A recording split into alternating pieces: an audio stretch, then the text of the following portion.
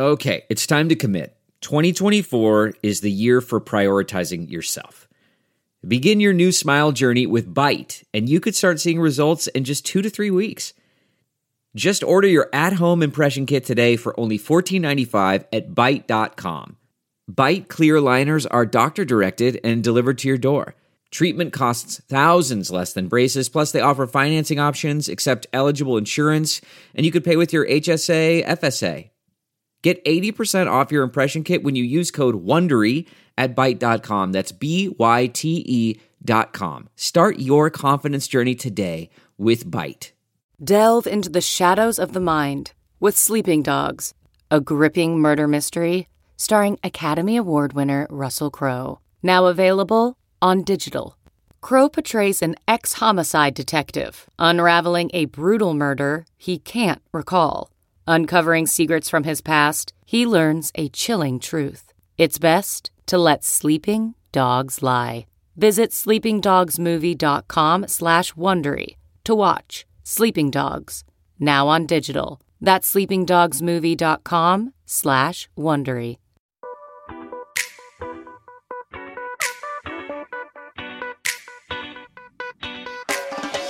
This is the Hash Podcast.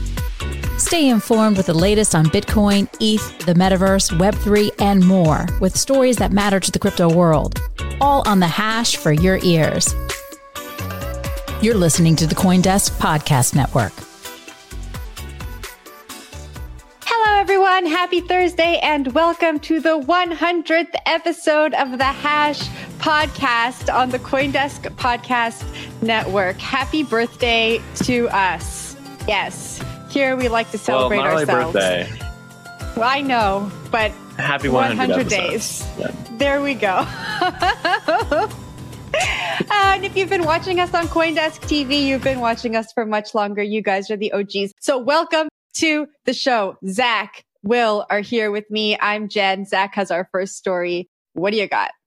I feel like I'm 100 years old watching that graphic and listening to that song. I feel like we've advanced our aging. We're old. We're 100 years old. Congratulations to us. All right. We're going to talk about a couple of crypto stocks about to hit the public markets. First up, Bitcoin Depot, Bitcoin ATM operator pursuing a SPAC deal worth about $0.885 billion. That's cool. Second of all, WonderFi, Canadian DeFi platform formerly listed in Toronto, now also being listed on NASDAQ. It's called WonderFi in a nod to Mr. Wonderful. Look at that guy's big head right there. We're talking about Kevin O'Leary, Mr. Wonderful from Shark Tank.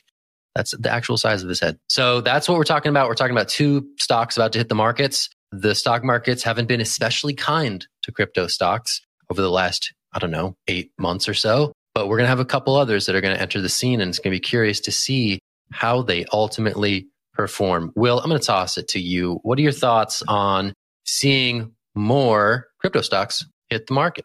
Yeah, I like the last question you just led with there. What's going to happen to these stocks as we go into a bear market? And is it better to list during a bear market than it is during a bull market? I think Coinbase, it's listing in April 2021, probably the best example we have of what a stock should look like during a bull market and the consequences of listing during a bull market. It hit a peak in November of 2021, I think almost $400 per share. And since then, it's been only down, and it keeps nosediving down. I think it hit a low about $52 a few weeks back. Since then, we've been trading pretty choppy for it, and that's expected, right? It's basically just following along with a lot of other tech stocks. We've seen a lot of the air come out of these crypto stocks. No one really cares about them anymore. The sentiment's gone, basically following Bitcoin price. And so for these other stocks that are coming to the market right now, they're basically coming to depressed market where everything is based on some sort of acknowledgement of fundamentals, but still people are trying to figure out what a crypto fundamental is in the first place. Is it transactions? Is it coins? Is it user adoption? People are still trying to figure that out. And so what we're going to see, I think, over the next 2 years, or as long as the bear market persists, is people trying to analyze these new crypto stocks that are coming to market. Zach, back to you. I like the idea of these stocks being a proxy bet on certain sectors of the crypto economy. So you have Bitcoin ATMs. If I'm an investor in the traditional markets and I'm saying, okay, hey, I think Bitcoin ATMs are really going to take off. They're going to be in every Walmart before you know it. And people are going to use these things. I can, use this particular stock to express that opinion. Similarly with WonderFi, right? It's a trading marketplace, a platform for buying crypto and selling crypto. If I think that the exchange model is looking good for the immediate term trajectory, I can make that bet through the public markets. It's interesting to me to watch traditional investor sentiment latch itself onto these stocks, as we had seen with MicroStrategy, which became famously sort of this Bitcoin proxy stock in lieu of a traditional Bitcoin ETF in US markets. MicroStrategy also not doing especially hot right now. So maybe the timing is right for some of these firms to hit the public markets rather than launching with lofty expectations. And then, as we saw with Coinbase, cratering pretty significantly thereafter. Jen, curious for your thoughts though.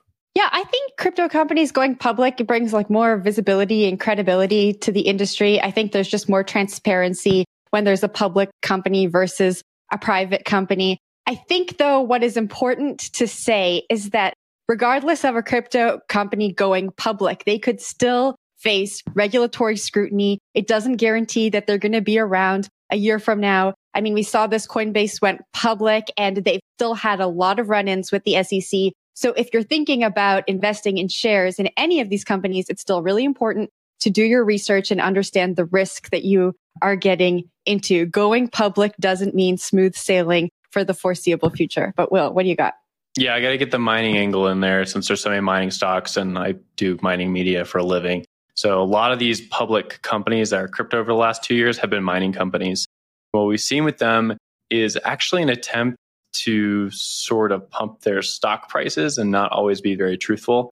So a lot of times they put out these public information about like how much Bitcoin they're mining or how much energy they're pulling or maybe some sort of greenwashing with ESG rather. Basically, it's to pump the price of their stock often. And so I don't always know if it is more transparent or more visible just because you go public. That's true. So I'm curious to see if that continues and if public markets can really figure this out, right? Are they able to wade through all the information, reading through all this new info about Bitcoin that is probably pretty new for a lot of stock analysis out there? If they're able to like accurately understand what the valuation of a company is. But let's leave it there. Let's actually turn to international politics, a little crypto twist on top of it. Afghanistan has been shutting down crypto exchanges. This comes about 1 year after the fall of the formerly US-backed government there and the takeover by the Taliban, and also the seizing of a lot of assets in the Afghanistan Central Bank. Now, Afghanistan is going after a lot of crypto assets. They're closing exchanges. They're not allowing people to use those assets. At the same time, we've seen famine. We've seen a lot of population moves. And we've also seen a lot of people move away from the money itself, just because it's been falling due to inflationary pressures. So interesting to see crypto here in this context not doing as well because of the pressure from a new regime moving in. Zach? There's 16 crypto exchanges in this particular Afghani state. That's bullish. That's crazy. I wonder how big these exchanges are and whether this is more like just an OTC desk operation, right? Someone who has some Bitcoin and is then selling it for the local currency. Maybe exchanges is a little bit glorified in terms of the word, but that's interesting to me that there are these many people to pursue in this particular region of Afghanistan. And it suggests that maybe more people are using this stuff in Afghanistan than we have been aware of, right? The idea of, again, stateless money that is not confiscation proof, but confiscation resistant, and also potentially inflation resistant, again, some of the other macroeconomic conditions over there. The idea that this is actually finding a foothold in Afghanistan to the point where 16 of these quote unquote exchanges could be shut down. That's crazy. That's eye-opening. And it says to me that, hey, maybe this is being used in countries where it makes sense for it to be used. But yeah, Jen, what do you think? Yeah, I was going to say a lot of the same thing. You know, the article mentions the US sanctions and collapsing economy. And I can imagine that people turn to crypto, and crypto is so popular there because people are looking to preserve the wealth. And now they're probably left feeling helpless. When I was reading this, I thought about the Tornado Cash story that we have been speaking about for weeks and the arrests. And so we see what's happening in Afghanistan. We look at what happened with Tornado Cash, and it seems like overnight there's a new rule. Something has become illegal. And now all of a sudden a bunch of people are being arrested. I don't think that's fair. It's like, you know, we're operating in the Tornado Cash example. We have a developer who doesn't think they're going to be arrested. All of a sudden there's a new law and someone ends up in jail. I just don't think this is fair. And we're not only seeing it in Afghanistan, we're seeing it across the globe. Will? Yeah, the story is really interesting because it applies like a lot of different forms of knowledge you have to kind of pull together. So we have like a country that's developing, then we have a country that's like in the middle of a civil war. We have all the assets seized from the central bank. They're held in New York, I believe. Like a lot of the gold that Afghanistan, the former regime, used to have control of. The Taliban regime does not have control of anymore. And then you also have a population that has been hit with famine, destabilization from political ends, and then a lot of the population just moving out of the area with a huge inflationary crisis at the same time. So you have like this nexus, like this awful mixture of all these things happening at the same time. And then you have crypto in the middle of this, right? And we don't really know how crypto is going to be important here or not. We know some of the features of crypto: borderless money, permissionless, the ability to send it peer-to-peer. All these things seem really good for Afghanistan. But at the same time, a lot of the infrastructure is not there, right? Like internet, you need that to be able to send Bitcoin for the most part, unless you're like handing off private keys one-to-one or just handing off a cold wallet. You need that, definitely need that, but it's not there in a lot of the parts of Afghanistan, a lot of the outlying jurisdictions. So is crypto a good fit for it? We'll have to see. To Zach's point, it is really wild that 16 exchanges were there in the first place. I think to most Western eyes, you would not expect that to be the case. There has been some good reporting in Afghanistan, but I'm really looking forward to seeing more of that in the future. We had a bit of it last year when the Taliban came back and took over the country. But to date, I haven't seen a lot of follow-up stories.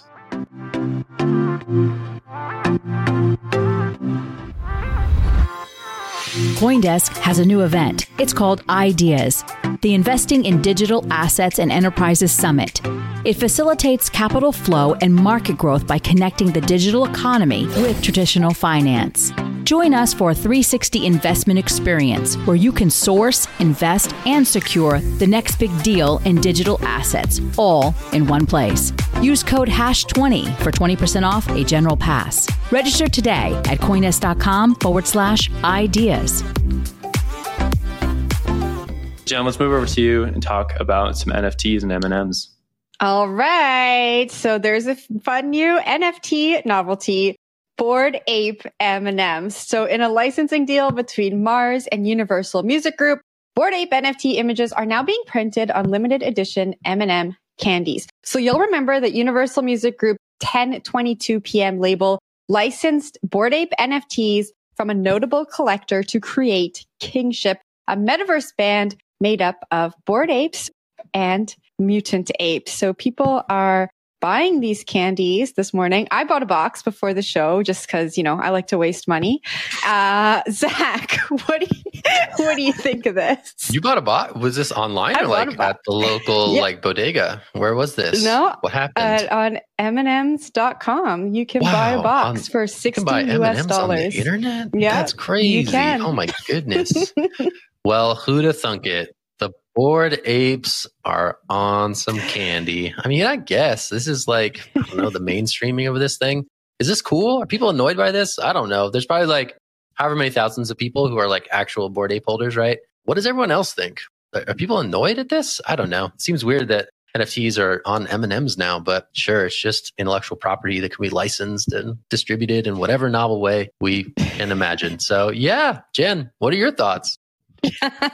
Well, I think if we think long term, this makes sense. We can think of any of our favorite musicians or bands or brands partnering with M&Ms to make limited edition candies. So I don't know, Mickey Mouse. If we put Mickey Mouse on an M&M, we wouldn't be questioning whether this is something that people should go out and buy. We'd be like, oh, okay, cool. M&M's partnered with Disney and they're Mickey Mouse M&Ms. So I think we're proving out these use cases at a very, very low level, almost like an MVP. And this is something we can expect in the future. Probably a lot of people have no idea what these are. They're seeing them. They're like, oh, there's some cool apes on M&Ms. They have no idea what Kingship is. They don't know about the Bored Apes. But for the community that is formed around them, I think it's kind of cool. Will, what do you think? Yeah, I like the Mickey Mouse example. And that's the way I've been thinking about it more lately is NFTs kind of came from the whole advertisement space backwards way, right? So Steamboat Willie got Mickey Mouse really big, and that's how everyone knows about Mickey Mouse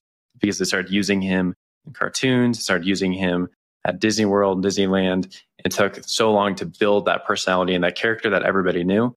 The flip side, we now have NFT characters that immediately hit the market, took off for whatever reason. They had no utility, no value. They weren't involved in any marketing. They weren't involved in any cartoons. Any sort of mainstream media adoption happened slowly, though, on the backside, right? So now we have these M&Ms. We have other stuff. There's been bands that have done stuff with these apes. So it's just a flipped model, right? And so I think these people, these NFT holders, they have a lot more money coming. That's for sure. That's what I see coming forward. So I'm not a huge fan of these ones. I don't think they're that cool looking. I like the CryptoPunks more. Jen, to you.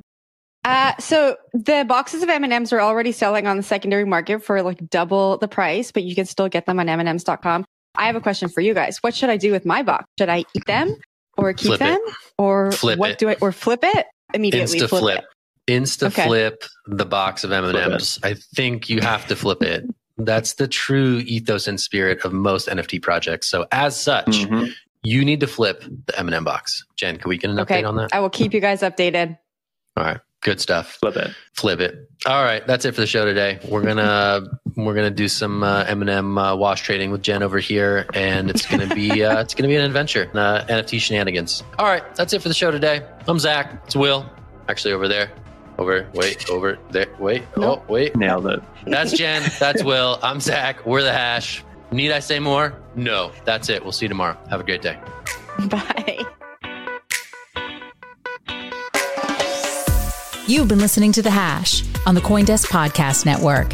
We would like to hear from you, so if you have any questions or comments, please reach out to us at podcasts@coindesk.com, subject line, The Hash, or leave us a review on your favorite podcast player. Thanks for listening.